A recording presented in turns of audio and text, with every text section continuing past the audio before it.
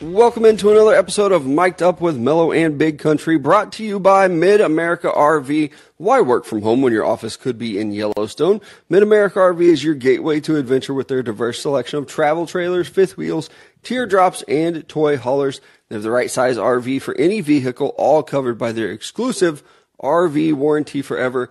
Game days, remote work getaways, and family vacations are all better in an RV from Mid-America RV. Experience travel like you never have before. Find out more at midamericarv.com. Absolutely. Next up is going to be Downtown Lube. Make sure you visit them right here in the heart of Joplin, Missouri on 1st and Main Street. They do specialize in tires and lube, but they are much more than that. So be sure to visit their website at downtownlube.com for the full list of services. Not a matter of if, matter of when you're going to need that oil change and those tires service. So make sure you get that taken care of right here in Joplin at Downtown Lube. And welcome into the show. We appreciate you guys joining us. It feels like a little bit of a throwback here, Big Country. It does. Afternoon on a Thursday, and people are already wondering, like, I thought you guys had day jobs. Yeah, we do. But you know what? We like those jobs, and they allow us to, every once in a while, be free in the afternoon. So it's nice to be able to sit down and have the whole rest of the night ahead of us. But we appreciate you guys all joining us wherever you get your podcast. Maybe you're listening on Spotify or Apple, the original podcast app, or right here in the call-in app where you're live with us today in the chat. But we do appreciate you guys. What a week. This is, I told my fiance, this is like my Super Bowl week. Everybody gets super excited about the Super Bowl. I am stressed. I'm excited because this Saturday is a big date. Texas and Oklahoma playing against each other. Red River, I guess we're calling it the rivalry again. I remember when it used to be the shootout and it was the showdown. Yeah. I think we're back to the Red River rivalry. And both teams are playing very good this year. I'm going to try to stay as unbiased as I can, but it is very exciting to have Texas and Oklahoma this weekend.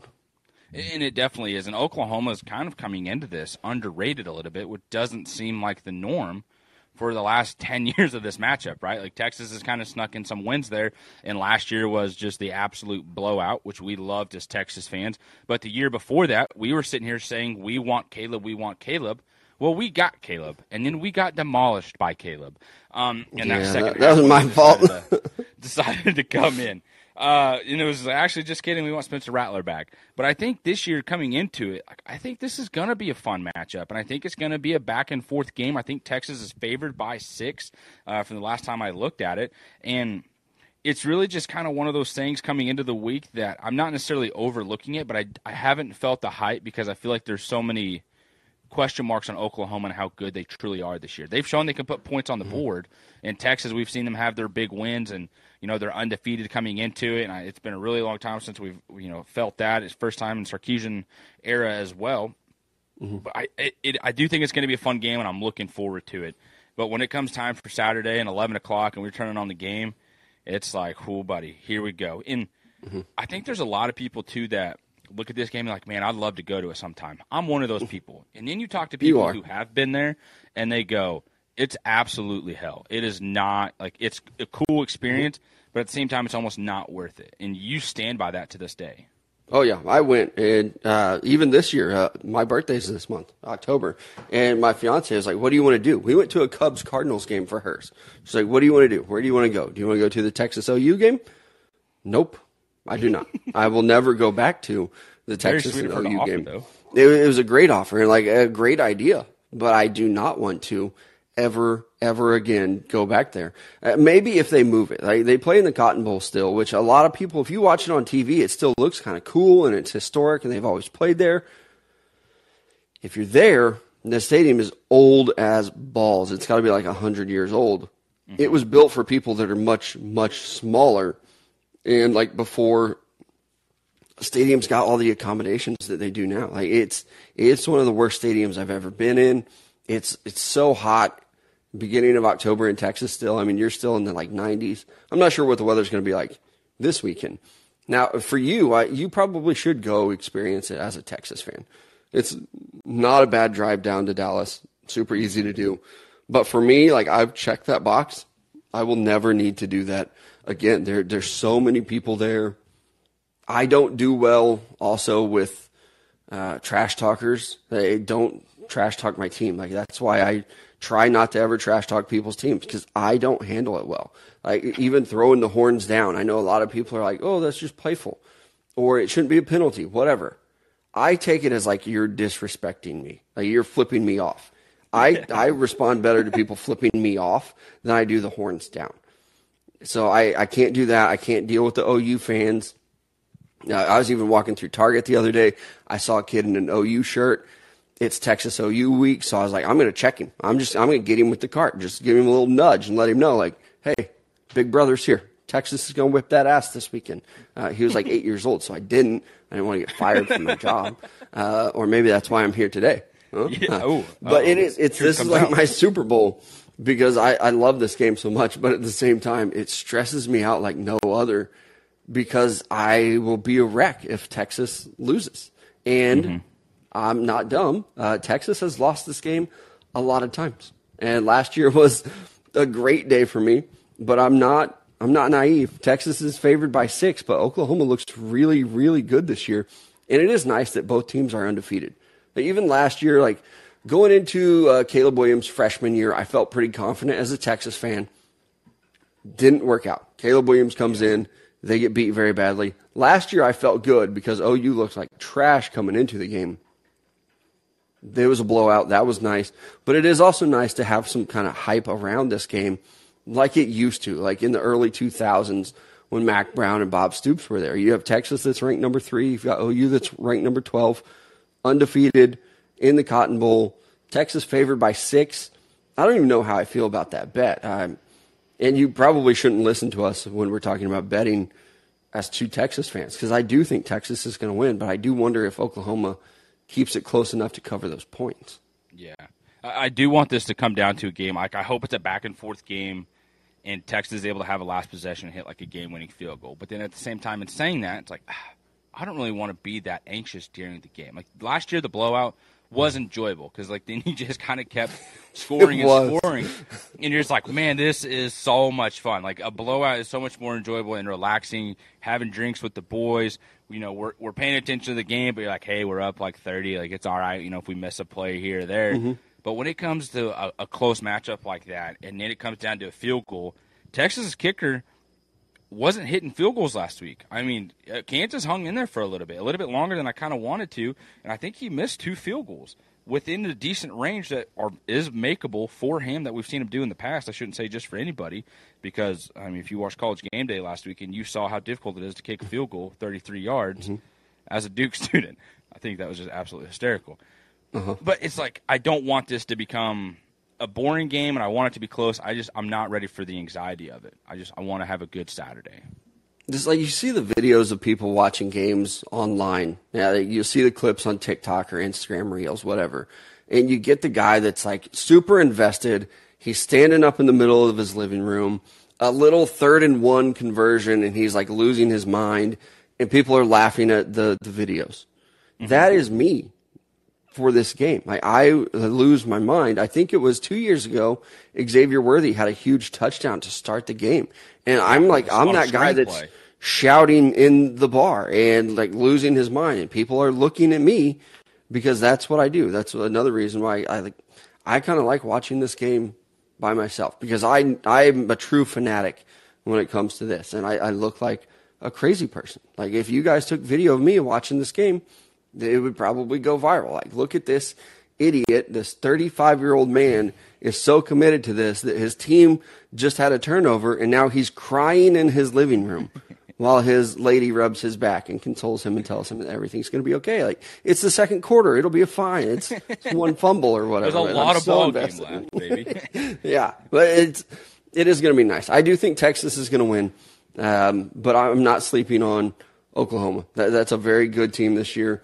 Dylan Gabriel is a Heisman-type guy, but it'll be great to see the game and to get the stress over with as well. Yeah, and you mentioned watching the game by yourself, and I kind of relate to that as a Chiefs fan. Texas games, I haven't really been there, but like with the Chiefs the last couple of years, a lot of their biggest playoff games, or even some like big regular season matchups, I do kind of prefer to watch those by myself because I am loud and I'm all over the place, and I'm scrolling social media at the same time, paying attention to the game.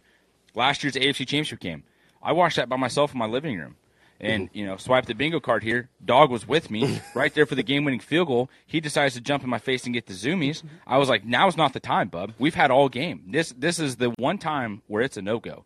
And then for the Super Bowl, I watched that with a bunch of friends, but like I was kind of like you. I'm loud, yelling at the TV, trying to sit here and almost do Tony Romo-esque, like, hey, I think this is what they might do on this play. I don't really say it out loud, but in my mind, I was like, I just want to see it. I'm wrong, false. I think Patrick Mahomes is a magician. But like for this Texas game, you mentioned like last year, Xavier Worthy, he did have that massive play. It was the screen. It takes it up the sideline, scores. You have a very loud clap or a smack of a table. And, we've had discussions as a group of friends, and, there's been a moment where you've hit the table and you kind of raise your voice like, oh, shit, like, yes, sir. It's kind of like it's because you are so nonchalant and mellow. I mean, literally the name. That when you do get like excited or angry, annoyed or something, it's like, all right, hey, like alert, paying attention here. But yeah, it's that play. I do remember that because you were like, you slapped the table, you clapped your hands, and you pointed at the screen and went, go, go, go, go, go. And I'm like, God damn, I'm just trying to take a drink of my beer here. Take it easy. It was like the first play of the game too. So like people are settling in to like, oh, okay, cool, game's on, just kicked off, and then boom. Touchdown, big one. That'll be me again on Saturday. There are a lot of other good games going on Saturday too, though. I mean, Texas and OU is going to dominate it, or at least it should. But even like LSU and Missouri, we're like really going at like our fan base here and the people around us. But like the LSU Missouri game is going to be a good one. It also kicks off at 11 o'clock on ESPN. Like this is going to be a good Saturday for YouTube TV. They should be paying us for as much as we talk about them. I'm all in on the quad screen on watching four games at a time. Absolutely. My brain's used to it now. At first, it was difficult. It's like I'm not really watching any of these games. Why do I have all four of them on? Now I'm tuned in. I can do it. And even Maryland, Ohio State is going to be on at the same time. It's on Fox. Like there are three really good games right there in that big noon kickoff hour. And the Texas OU game is on ABC. I'm not sure who's going to call that game. I don't think Herb Street will. No, I don't think so. Surely, is it Fox or if it's ABC, it's going to be ESPN? It's ABC. Yeah, I don't know. I wish it were Fox. Yeah. Just, Gus Johnson calling a game for me. Gus Johnson, yep. Mm-hmm. Yeah. There are times I'm not confident enough to do it on the show, but there are times where I feel like I get his scream down when he like has a big play. And I'm just kind of like, man, I need to find a way to get that on the show. And then it's like a moment like this, I can't do it. Like I can't. You can't do it on command. Do it on command. Yeah, it's kind of one of those things that I'll randomly. You got to be in the moment. Yeah. Yeah, but a lot of good games on Saturday, and the Texas thing, the State Fair. It's a bucket list item. Texas OU, not just Texas fans, OU fans too. I'm sure that we have a lot of those that listen, or probably some if we haven't ran them off. But OU looks really good this year. And even I was looking at some Heisman favorites to start the year. And, it was last year about this time. It was in September when I just didn't understand why people weren't talking about Caleb Williams and what he was doing in college football. And this year I kind of have that feeling about a couple guys already. And that's one of them is Dillon Gabriel, the quarterback for OU. He is quietly having a fantastic year. And it's crazy to see an OU quarterback quietly have a fantastic year. But his odds right now are plus 2,000 for the Heisman. And if Oklahoma wins on Saturday, whichever quarterback wins, I'm going to assume that they're both going to play well because they have all year. You're going to see a big boost in their Heisman odds. So right now you can get Dillon Gabriel at plus 2,000 on the Heisman, which are really, really good odds. Now, Caleb Williams might be the dude that does it. He's at plus 175. I kind of have a feeling that he might repeat as Heisman Trophy winner. He played so well on Saturday against Colorado. His numbers are going to be better this year. And he's playing in some big-time games that Caleb Williams might very well repeat as Heisman Trophy winner. And, we were talking to our guy Brooks about it. He kind of has a little theory that Caleb Williams kind of gets the upper hand here because he's had some of these afternoon games. They're not these Pac-12 at night games. People, are getting more of a glimpse of what Caleb Williams is doing and the plays that he's making. So I'm not going to try and take credit for this. This was definitely Brooks' conspiracy theory, and I think he's I shouldn't even say conspiracy theory, just theory with it in the mindset, and I do think he's right, especially with his stats being better than they were last year. My thing that I wonder is old Mr. Quarterback Jordan Travis at Florida State, because he's quietly having a good year as well, and he's plus 1,300. I thought I had a bet on him to win the Heisman. I know I had mentioned that I think he could be a Heisman finalist, but I don't think I officially put in the bet. So I'm actually, after this show, I'm running over to Pittsburgh and running some errands, getting an oil change and stuff like that too. Or, excuse me, Joplin, downtown Lube, and I'm gonna make some bets while I'm over there, and one of them is gonna be the Jordan Travis at the plus 1,300, because I can't believe I haven't done it yet. And I do think he has good odds. You got the win against Clemson. You know, you've been playing very well a year. Florida State's putting points on the board. I could see that happening. But Caleb Williams, it's hard to argue with it. Other names that are sitting here, Bo Nix plus 800, Sam Hartman plus 1,600, and our guy Quinn Ewers at plus 750. Sam Hartman, it kind of stinks because you had the tough loss to Ohio State, so you don't get that big win. You don't get that true Heisman moment. He's just I wouldn't put money on him. He's having a good year. It's nice to see him transferring from Wake Forest and kind of being that dude at Notre Dame. Those are good odds, but I don't like that money. I wouldn't bet on him just because that loss already at Ohio State. You're probably going to have an undefeated team. There's so many good teams with good quarterback play this year. We've talked a lot about Caleb Williams. USC is undefeated. Michael Penix Jr. at Washington is also having a fantastic season. And those two are going to face each other. November 4th, Washington and USC play each other. That's going to be a big moment. If Washington wins, and I think they probably will, I think that's going to do a lot for Michael Penix Jr.'s Heisman odds as well, because his numbers are just as good. I think they will beat USC. Wow. That USC defense is trash this year. It's really bad. So I do. I mean, I'm not going to be like shocked if USC does pull it out, but they've got so much to work on defensively. And Washington doesn't have as much to work on. And that offense, Caleb Williams is a much better quarterback. He's going to be the number one pick in the draft. But Michael Penix Jr. in that Washington offense, they're putting up just as good as numbers. And those receivers that they have at Washington are probably better than the receivers at USC. So I think Washington probably does win that game. But that's a November 4th game.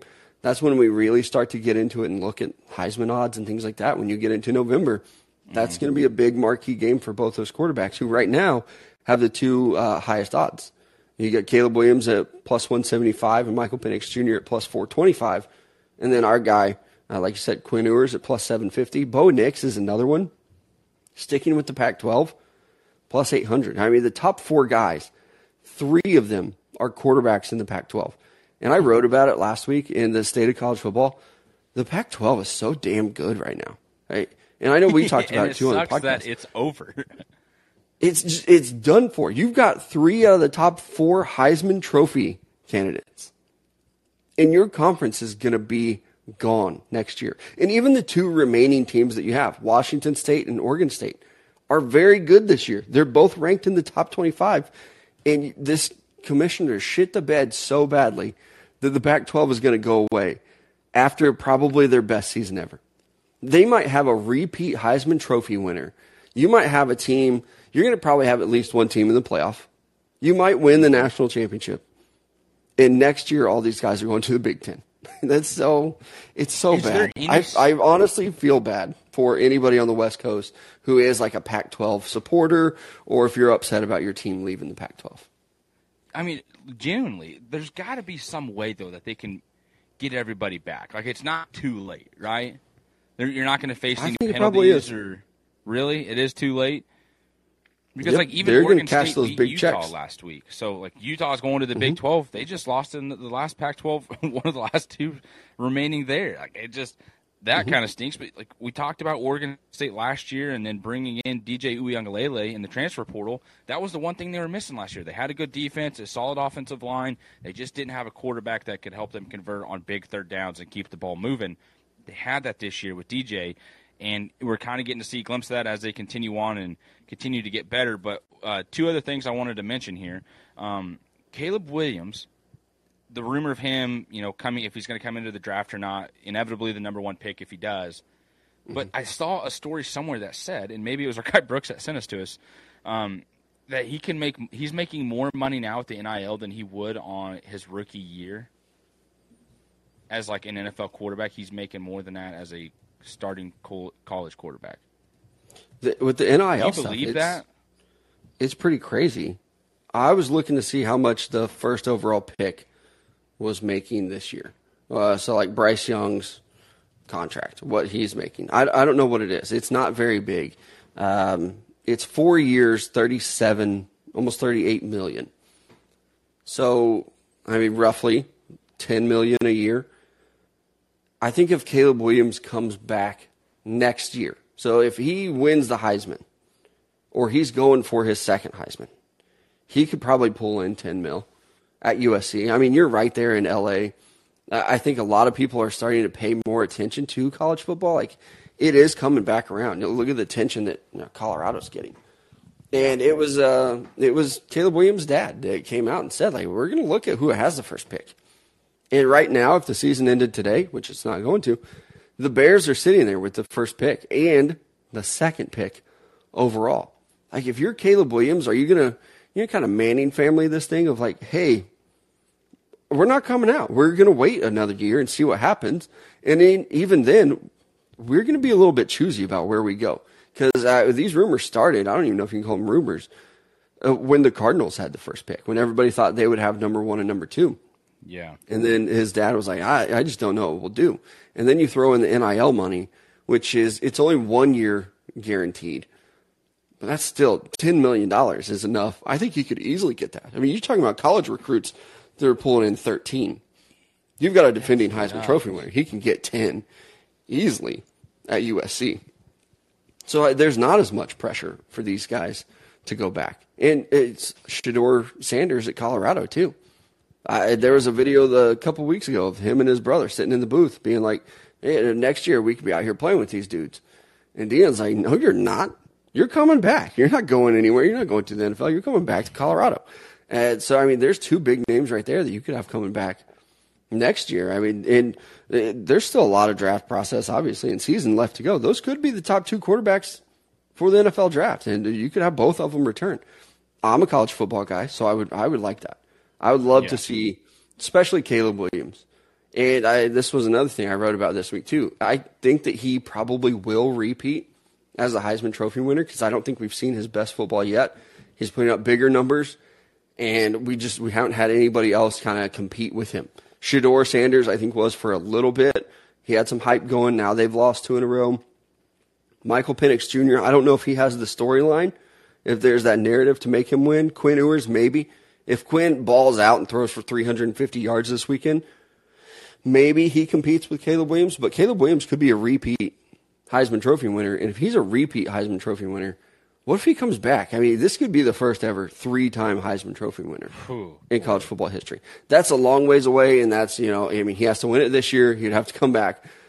But I don't think it's that far-fetched to think that he could do it this year. There's going to be a lot of competition, but he could possibly do it. That would be absolutely insane. Now let's head into our NFL slate of games because we do have some news there. A running back that was disgruntled with the situation with the Indianapolis Colts is off the PUP list, has returned to practice. Today was the first day he decided to speak up in the media. Pretty much just basic positive media talk of like, hey, I'm here. Yeah, I requested a trade. I'm healthy. I'm ready to go. The guys that are here are bought in, ready to work, ready to get after it. I can play this weekend, yada, yada, yada. I hope he plays, but at the same time, I feel like everything that just went through in the offseason, it's hard to just kind of throw that underneath the rug and keep moving forward. That's what these guys are going to do, though, because it is like that was then, this is now, let's move forward. Don't look in the rearview mirror. But at the same time, I would be kind of pissed if I'm a Jonathan Taylor teammate of like, dude, you tried to leave us, and now you see it is like we are doing all right. We're making plays. We got ourselves a quarterback. Now you just want to come back in the mix. What happens with your contract situation? When is that going to become an issue again for you, and is that going to become a distraction later on in the season? Yeah, the NFL is such a weird business because so many guys in the league know, like, we're not here for long. The NFL stands for not for long. So go get your money while you can. And they do a really good job of respecting guys going out and trying to get paid while they can. But even as 2 Chiefs fans, we started to see it with Chris Jones of players like Travis Kelce putting the pressure on him publicly, because that's everything Travis Kelce does is public now. But trying to put that pressure on him publicly. Oh, yeah, that's right. Trying to put it on him publicly to get him to come back. And he eventually did, and thank God, because the Chiefs looked terrible without him. But it is going to be interesting to see like how many people, how they respond to him in the locker room. Of like, oh, okay, now you're back. Is it a sigh of relief? Like if I'm Anthony Richardson, it's a big sigh of relief. Like, oh man, I'm so glad you're here. Yeah. I need you to help me this rookie season. But are the defensive players going to feel that way? Is he a guy that you can still look at as like a team captain? And I like Jonathan Taylor a lot, so I hope he goes and he has a great year returning. And then he's probably going to, I don't know, get franchise tagged or something like that in the offseason. But I don't know how he's going to be received, or how his relationship is with the owner and Jim Irsay. I mean, they were also kind of publicly bickering at each other, and I think Irsay even said, like, hey, if he never plays a game again and I die, no one's going to care about us. Like, that was a weird thing to say about the best player on your team, probably. Yeah. So it will be interesting to see how the Colts kind of respond, how they rebound. They have not been nearly as bad as I thought they were going to. They're 2-2 right now. They play the Titans this weekend. They've been playing surprisingly better than I thought. And even I think in one or two of those games, Richardson was out with an injury. So now you get Jonathan Taylor back. You have Anthony Richardson. They're playing against the Titans at noon on Sunday. That's going to be an old throwback game. Like, you're going to see each team probably run the ball 30 times. Oh, I might have to tune in just to watch that game, because that is, maybe you get Derrick Henry and the Titans. They're 2-2, but I think they also realized, yeah, it's time. We're not that good this year. We have to load up and give the ball to Derrick Henry, or we are not going to win games. Like, he's probably going to win the rushing title this year, just because I do think that's their strategy going forward. Give the ball to Derrick Henry, let him go win football games. Yeah, and I think you're absolutely right on that. And with Richardson and Indianapolis, that dude's just been making plays. Like, even last week against the Rams, like, you hear Dan Orlovsky go on about it this morning on Get Up on ESPN, and it's just, he just keeps pointing out all these great plays that Richardson's making, and they start throwing the highlight clip. Like, oh my gosh, why did I not see these highlights earlier in the week? Why was this not blowing up on the internet on Sunday? Well, it's because Taylor Swift was going to the Chiefs-Jets game, and it's like, that's all we got to talk about. I am kind of getting fatigued over it a little bit, but with that, though, it's like he's got Aaron Donald trying to drag him down, like helmet right in his chest, and he still gets the ball off, I believe it was to Alec Pierce, and puts it right where he can get it. Guy comes down with it, late flag, they get some extra yardage. But you're just like, oh, my gosh, this guy's making some freaking plays. He is making some throws. And I will say, to Dan Orlovsky's defense, I think he was always on Richardson. I think he was always there and saying, like, hey, this kid does have a ton of potential. The accuracy is there. That was something that a lot of people kept knocking on him. And he was like, hey, like, these are the things that are causing the inaccuracies, or his inaccuracy while throwing the football. And I just remember him kind of doing a deep dive on that. And then he transitions that into the NFL, fixes it, and he's been looking good. He's been making some great plays.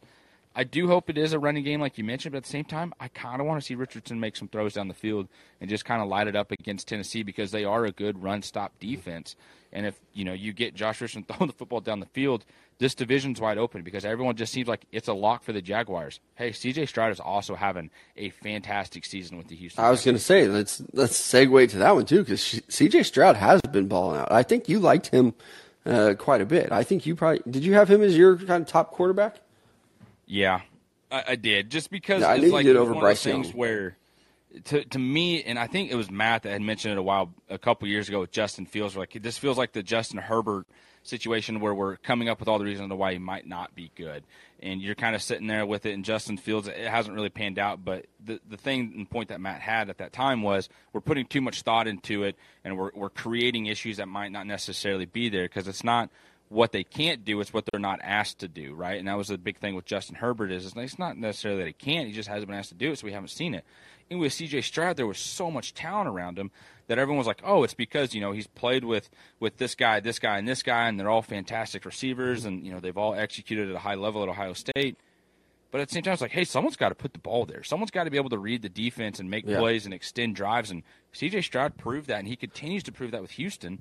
And we kind of just said Houston was going to be garbage this year. I don't think there was anybody out there who was like, hey, C.J. Stroud might be able to help turn things around year one. Still a lot of season left, but kid's been making plays. And Nico Collins, let me go ahead and throw another guy up there. Go off, King. You know what I mean? Dude's having himself a heck of a year himself. Last week, I think he had 30-some points in fantasy sitting on my bench, or my friend's bench, because they asked me between Nico Collins and another running back, and I said the running back. And no, that's your guy.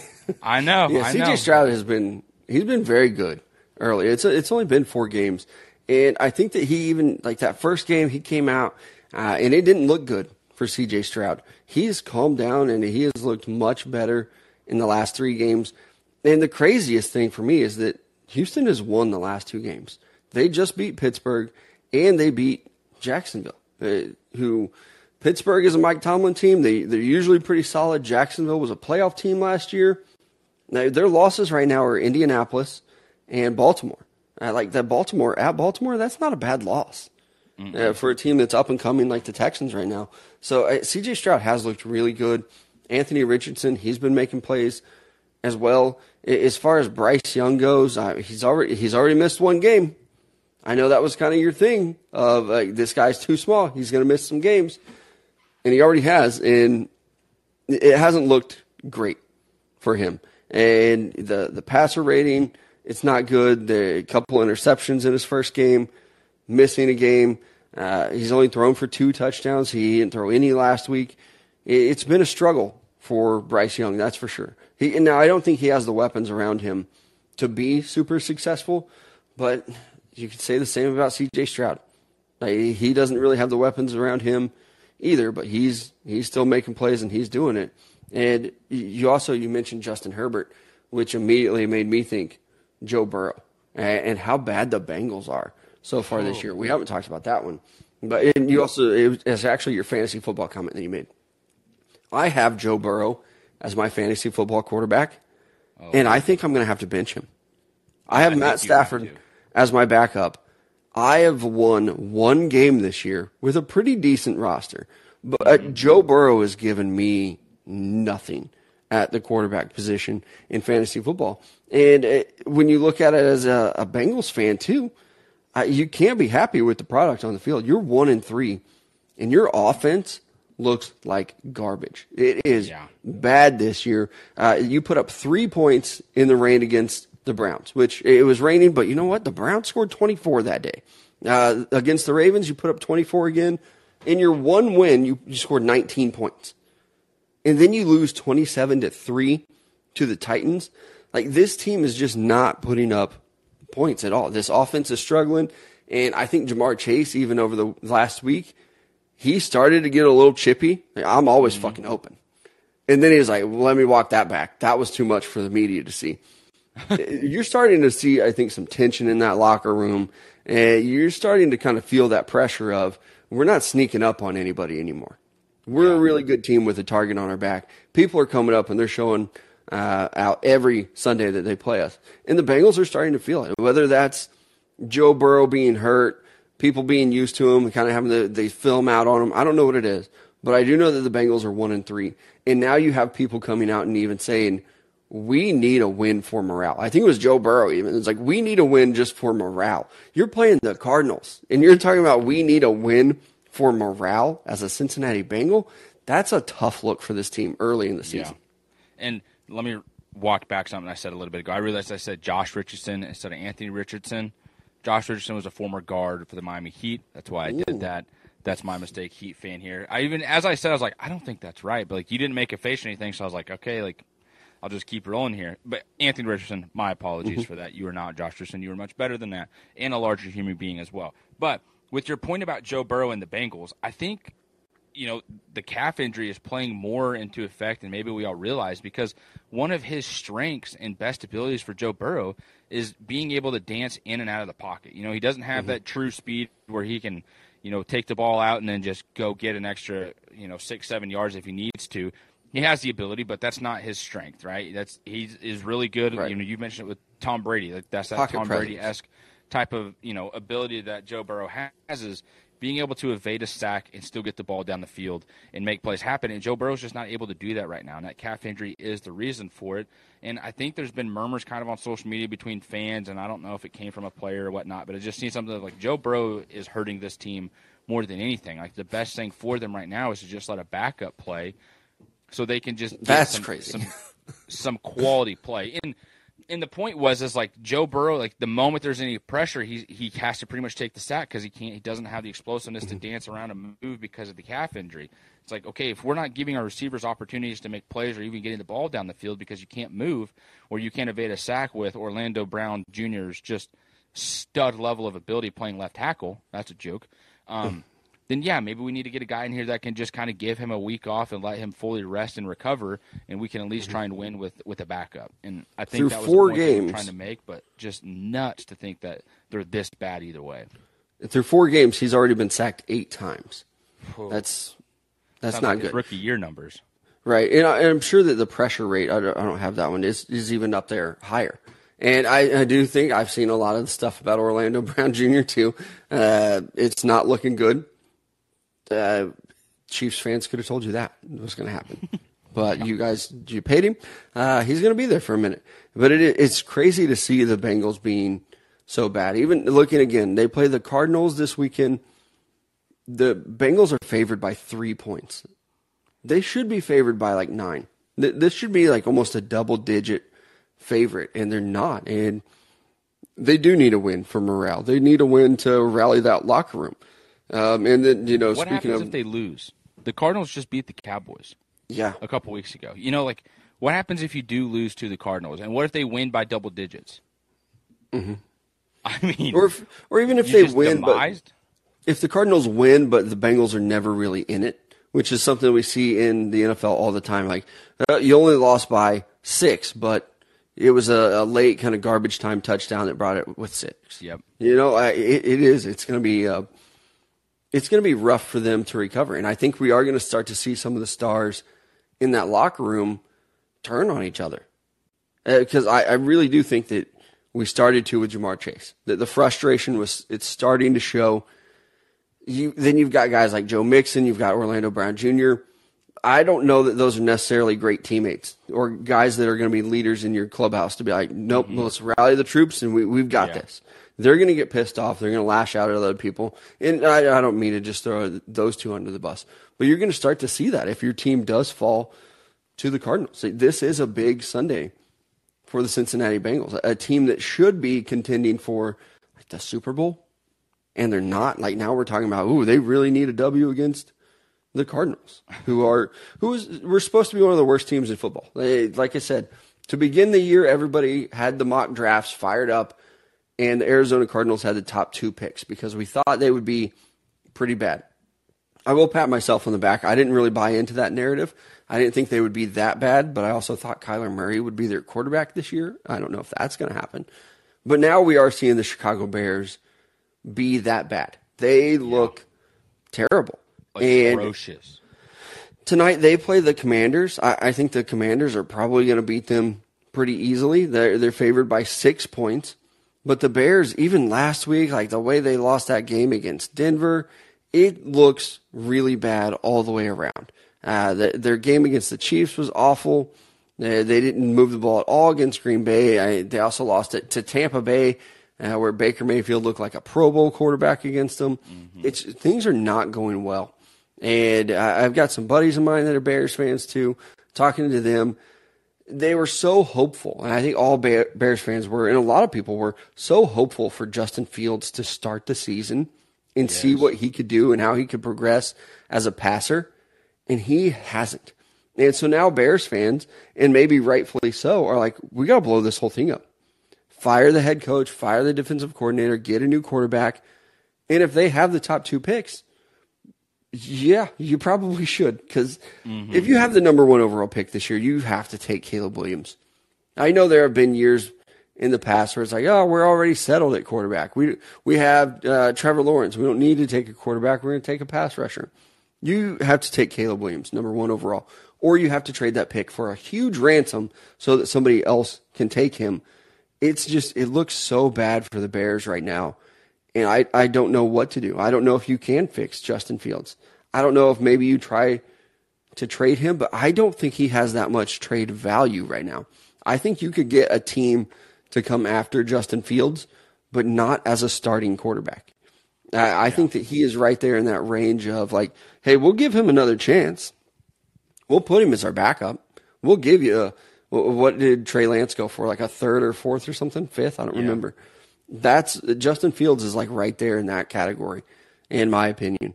At least right now. Maybe he'll turn it around a little bit this season and that trade value might go up. But I just have not liked what I saw out of Justin Fields. And the turnovers, whether it be interceptions or fumbles that are leading to touchdowns, I think that's one thing that people don't realize about quarterbacks is that ball security is not just interceptions. Fumbles are a huge problem at the quarterback position because all these guys go for strip sacks now, and that's a turnover. Now, I know it doesn't show up as alarming in the stat book, but it is just as bad. And it may be worse because of field position. Justin Fields is struggling right now. And the Bears, it looks like they're going to have the top 2 picks as of right now.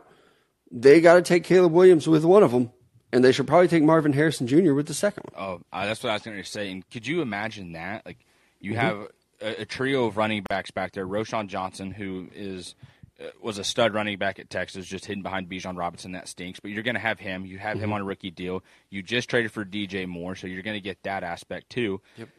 And you get Caleb Williams coming in with an offensive line that clearly still needs some work to just at least be healthy. How about that? But then you get DJ Moore and Marvin Harrison Jr. as your receivers. Like, yeah, that's a great start, and that is a great bounce back year for Chicago if it does continue to go this poorly. Now, for Justin Fields and where he goes, our guy Jake the Snake's been all over the chat today. Says, hey, if the Bears do pick at 1 and trade Fields, who's going to go after him?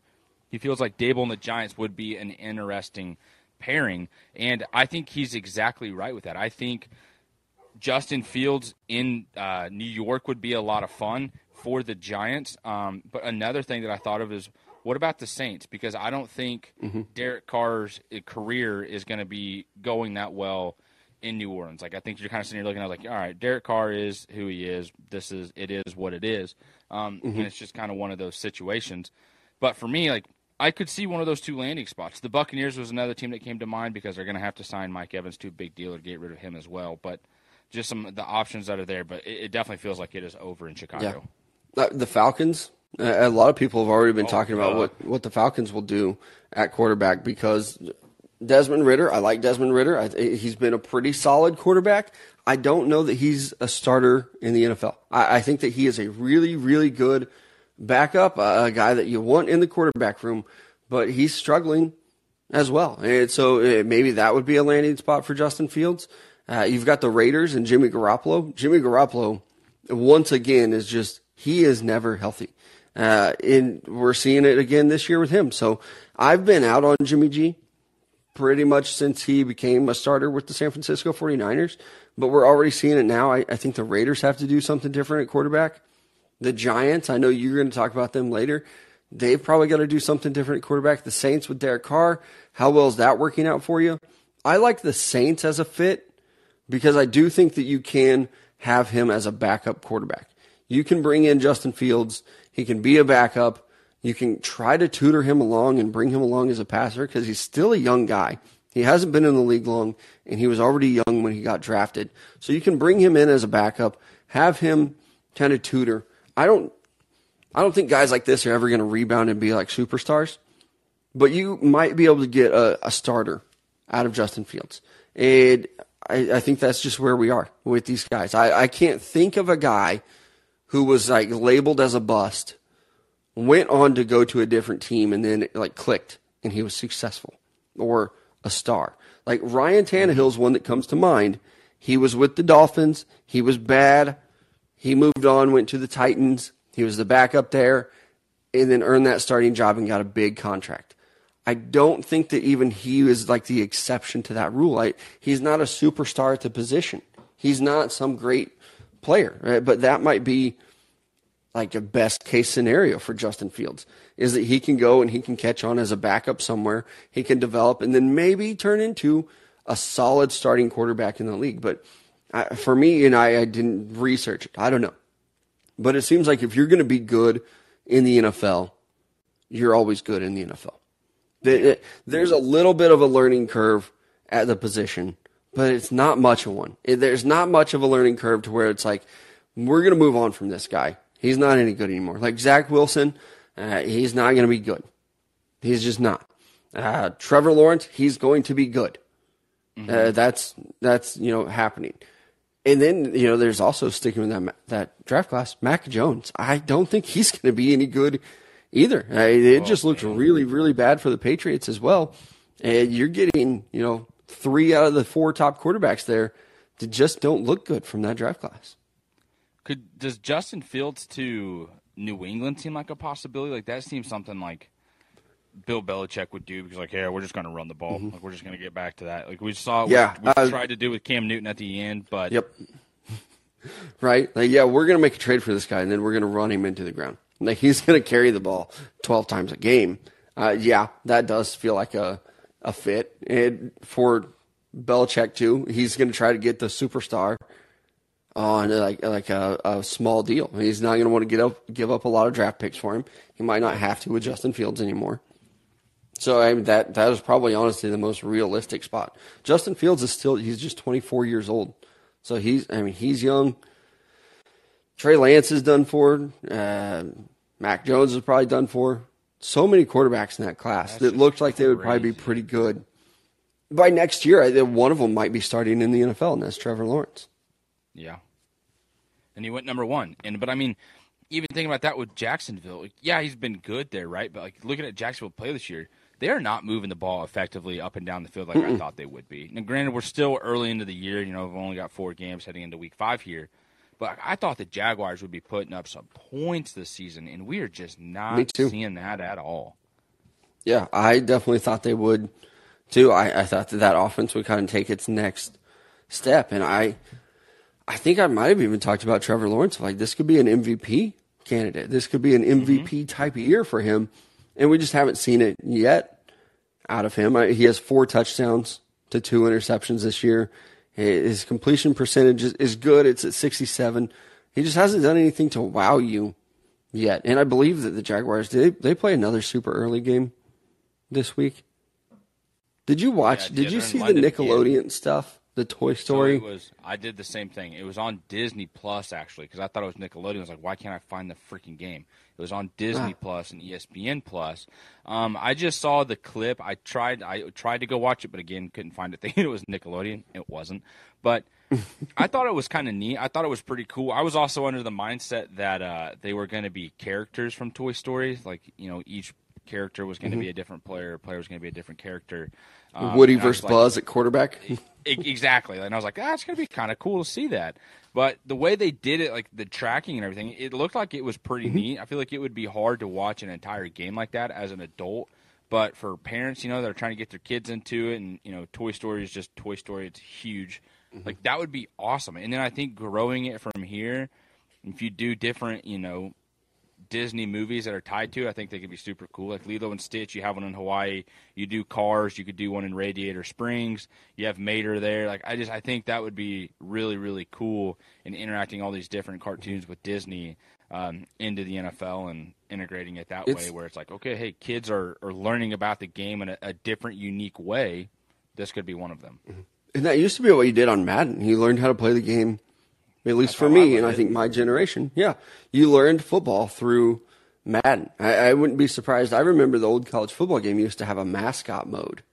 Like, how long is it before Madden is like, you know what? Here's your cartoon mode. It might not be characters from a movie or something, but it might be, here's your cartoon, like arcade style. That's what it used to be, arcade style of like the old 80s and 90s type video games to where you can do that. And it's maybe a more basic style of play. Because now, Madden is not for kids anymore. It is not for the teenager that's trying to learn what cover 2 is. It is for adults. That game is for adults and that play competitively. It's not for kids anymore. So maybe you almost need a game mode for bring back arcade. And so kids can learn how to play football anymore without, getting harassed online by some 30-year-old dude who's playing Madden online. But it was interesting. I did think the technology of it was really cool because the first clip that I saw was Bijan Robinson and his cut of like breaking ankles on a little swing pass or something. It looked exactly like it did in real life on the football field, but in like Andy's room or whatever it was for Toy Story. It was really cool. So that technology I was able to appreciate. And I also love that you hop on Twitter or X, whatever it's called now, and you see people that are like, who's this game even for? It's for parents and their kids, man. Like, stop being a thief of joy. Like, it's not like you could only watch this game on Disney Plus.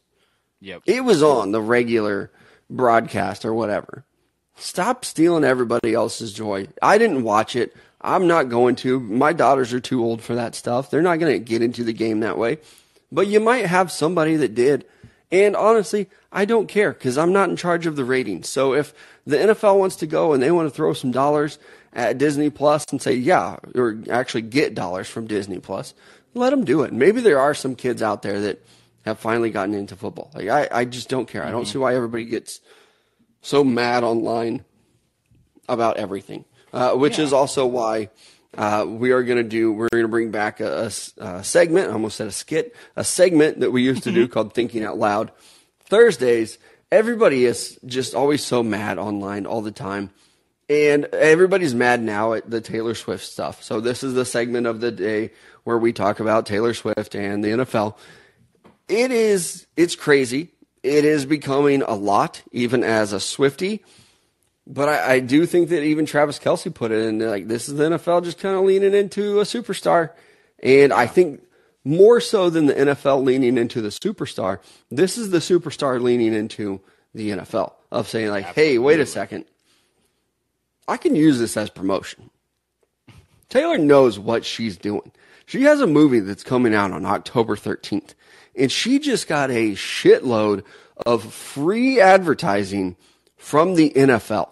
Like, we're talking about rating numbers. I think it was 27 million people watched the very, very bad New York Jets play the Kansas City Chiefs.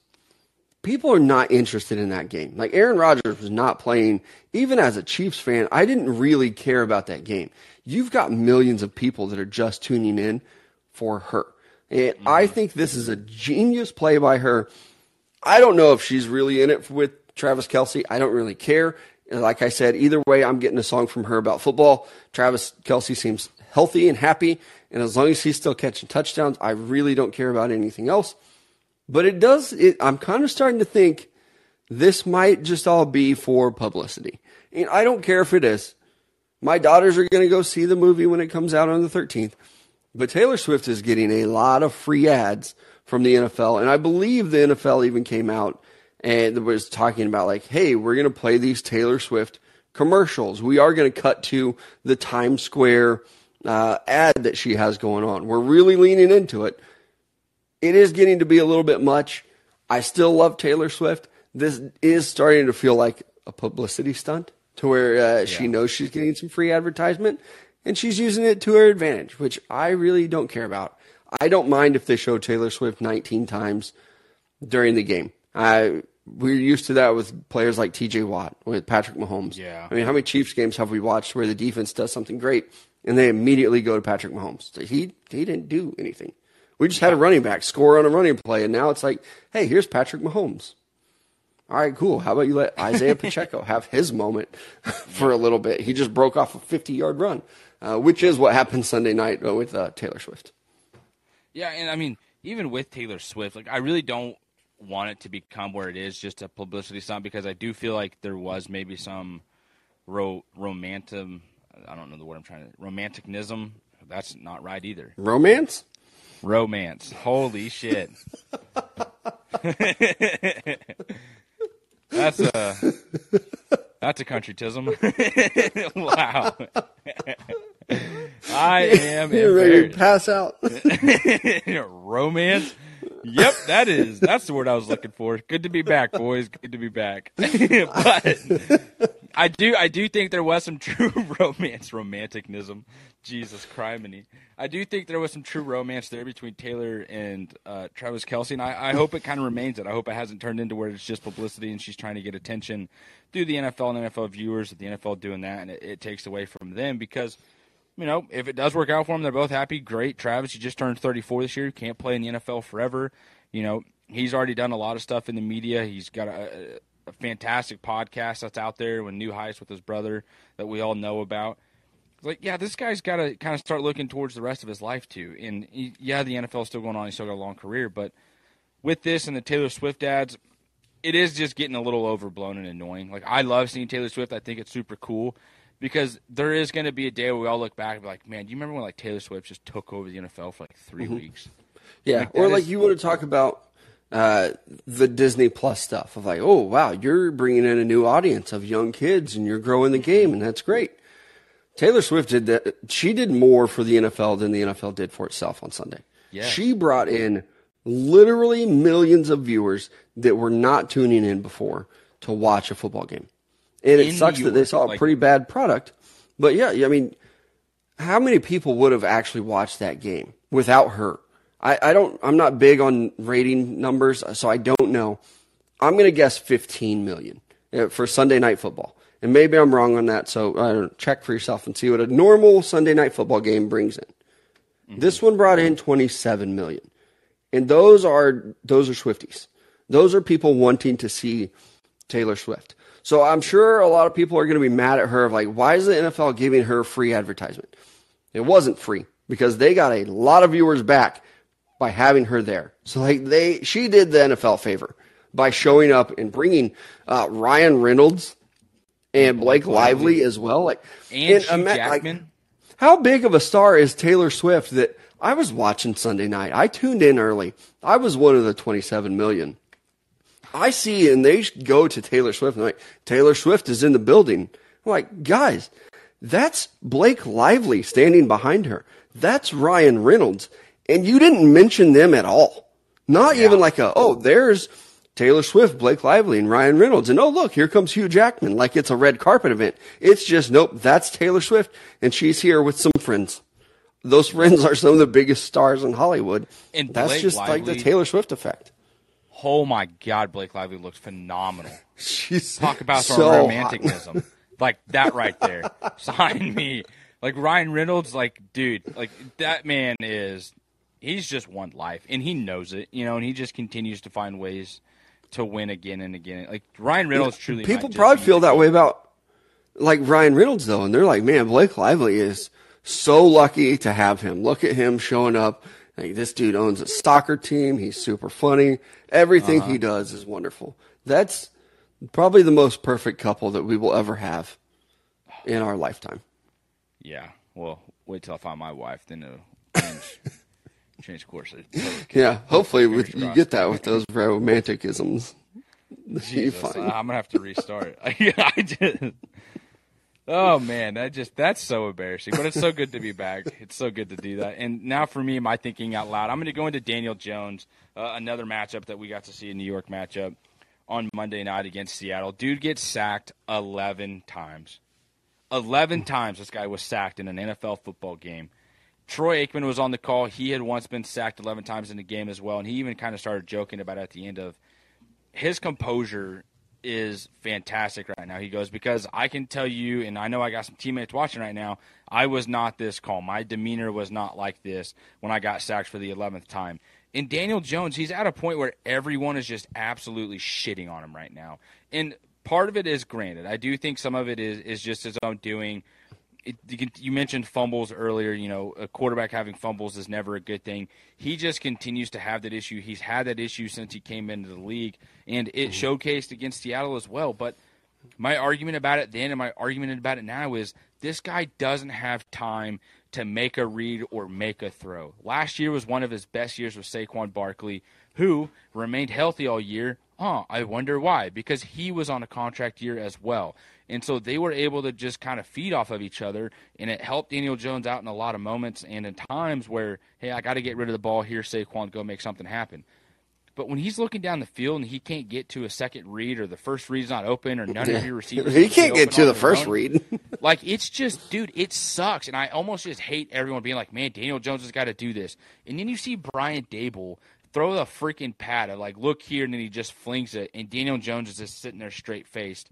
If I was Daniel Jones in that situation, I would have been freaking livid, especially if my coach, who just watched me get sacked for the 7th time this game, and it's like, okay, our play calling sucks, no one's getting open, I'm sacked for the 7th time here, and you're throwing the effing pad at me? Dude, F off. And, like, I saw Matt come out today on Twitter and be like, hey, Brian Dable is only getting one opportunity to coach. Daniel Jones is going to get several opportunities to play quarterback in the NFL because of where he was drafted. That is true. But Daniel Jones is also just going to be scrutinized again and again and again for everything when there's no one around him that is willing to help him out. Like, change the offense. Do something where we can get something going instead of doing a 5-step drop here and going, okay, yep, you're sacked again. Sorry, dude, there's nothing we can do. Defense back on the field. It's just ridiculous, and I feel bad for the guy. It's the same thing, like, even Brian Dable. There was so much praise, and he got everything he deserved last year. Coach of the year, fantastic. It's just like, what's going on this year then, Brian? You had all this success last year. And Mike Kafka, that's another guy too. Everyone's getting thrown underneath the bus here for the Giants. This is just freaking pitiful. Matt Kafka is the guy who wants to come in and be the replacement for Andy Reid when he inevitably retires. He's getting an opportunity to be an offensive coordinator. Hey, bub, you better coordinate an offense because this is hot garbage. This sucks. And even your offensive line, Evan Neal, guy we've got to see and meet in person, he's getting frustrated on the side. He had come out with an apology yesterday or today on social media. It's just ridiculous. And for all of us to just point the finger at Daniel Jones, I don't think it's fair. I think it's kind of just lazy analysis that it's like, oh, yep, Daniel Jones is the reason they stink. Let's take a deep dive into the Giants and really look at it. And I'm not saying I've watched, that I took the deep dive and watched it, but I'm just sitting here like, I'm tired of hearing it that it's Daniel Jones' fault. And then last year, like, man, Daniel Jones is actually a pretty good quarterback. Look at him make some plays. Mm-hmm. Well, yeah, we got Saquon Barkley healthy for a full season. It's not happening this year. Giants just stink. And I thought there was going to be some promise there. Like, you bring in Paris Campbell, broke stays broke, coming from Indianapolis, kid that was at Ohio State, just struggled to stay healthy. Can't get open either. You bring in Darren Waller at tight end. Like, what the heck, Darren Waller? Like, do you just need to tell Daniel Jones to just throw it to him no matter what, and maybe he can make a play? But he's also not making anything happen. He's not done anything since he's gotten to the Giants. He didn't really do anything the last year and a half with the Raiders either. So I guess my thinking out loud is just leave Daniel Jones alone. The Giants stink. Stop putting all the blame on him. It's lazy analysis. I don't think that it's – you can't put it all on him. I don't like Daniel Jones, and I don't think that he is good. He played very well last year. I'm not going to feel super sorry for him because he signed a fat contract, and a lot of it is guaranteed. So he's going to be okay. He's got a Duke education. He's got a load of money. He'll probably be okay. He is playing very badly. And some of those sacks are probably Daniel Jones' fault, but also he's been sacked 22 times in 4 games. Those are not all his fault. There's that offensive line, and I know Evan Neal is kind of lashed out too. A lot of it's that offensive line's fault. And Saquon is a great running back. No running back is that good to make that much of a difference from last year to what we're seeing this year. I don't know what it is. I like Brian Dable, too. I like Kafka, like you said. I kind of hoped that maybe he would return as the Kansas City Chiefs head coach. We're going to put that on pause for a second and see how this team does. One of the crazy stats, looking at this game, the Giants against the Seahawks, the Giants get their butts kicked, 3-24. Daniel Jones completed 27 of 34. That's, nearly 80% of his passes. And 2 of them were interceptions. That's a very, very high completion percentage for a team that only scored 3 points. Kind of amazing when you really break it down that way. But the Daniel Jones stuff, I think just New York fans in general hate me. Because I did tweet, how bad does that Daniel Jones contract look? And there were people that were like, it doesn't look bad at all. Eventually you do just have to admit your quarterback's probably bad. Yeah, and I think it was Jake it does suck. Earlier in the chat that there is probably a way that the Giants could get out of the contract for Daniel Jones. There's a potential out in 2025. So you've got him for 2 seasons. It's going to be bad. And I don't know, but the cap's not real anyway, so it doesn't matter. I'm sure that there's a way they could. And Daniel Jones will still end up with $40 million. You should be able to live the rest of your life on $40 million. If you can't, then that's on you. You've screwed up. Give me $2 million and I'll be just fine. I'll guarantee you that. Actually, I would probably blow it too. But oh well, you get the point. You know what I'm saying. All right, that's it for us today, though. We appreciate you guys joining us and being with us as we rant about football. It's almost basketball season. We're getting playoff baseball, which really excites me. Last thing before we go, playoff baseball. It starts. It's already started. All the teams have already won in advance, so there's really, I don't think, any point in talking about what happened. Who are you rooting for in the playoffs? Do you have a team that you're like, this is my playoff team? Because we're both Royals fans. Mm-hmm. The Royals never make the playoffs, so I have a playoff team, and it's the Atlanta Braves. Yeah, like I really like the Braves too, but mainly because of you. But for me, it's like I kind of just want to see the Phillies do it. Like I want to see the Phillies make it happen. They've spent a ton of money. Bryce Harper, the year that he leaves Washington, they go win one. It's like, all right, I want this guy to have his moment too. And I know they were in the World Series last year and lost it, but like it would be cool to see him come away with the title and see Philly. You know what I mean? Like I think they had 3 major teams last year go to the finals and lost all of them. So it would be cool to see him to win a title. I would be okay with that. And the Phillies play the Braves.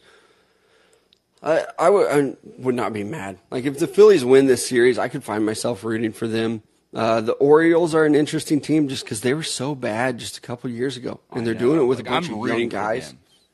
Mm-hmm. Me too. This is, I'm rooting for them in the sense of how I was with Golden State when they kind of came on the scene with all their young guys. You know what I mean? It was like, I would actually kind of like to see this team. It's like you built it the right way.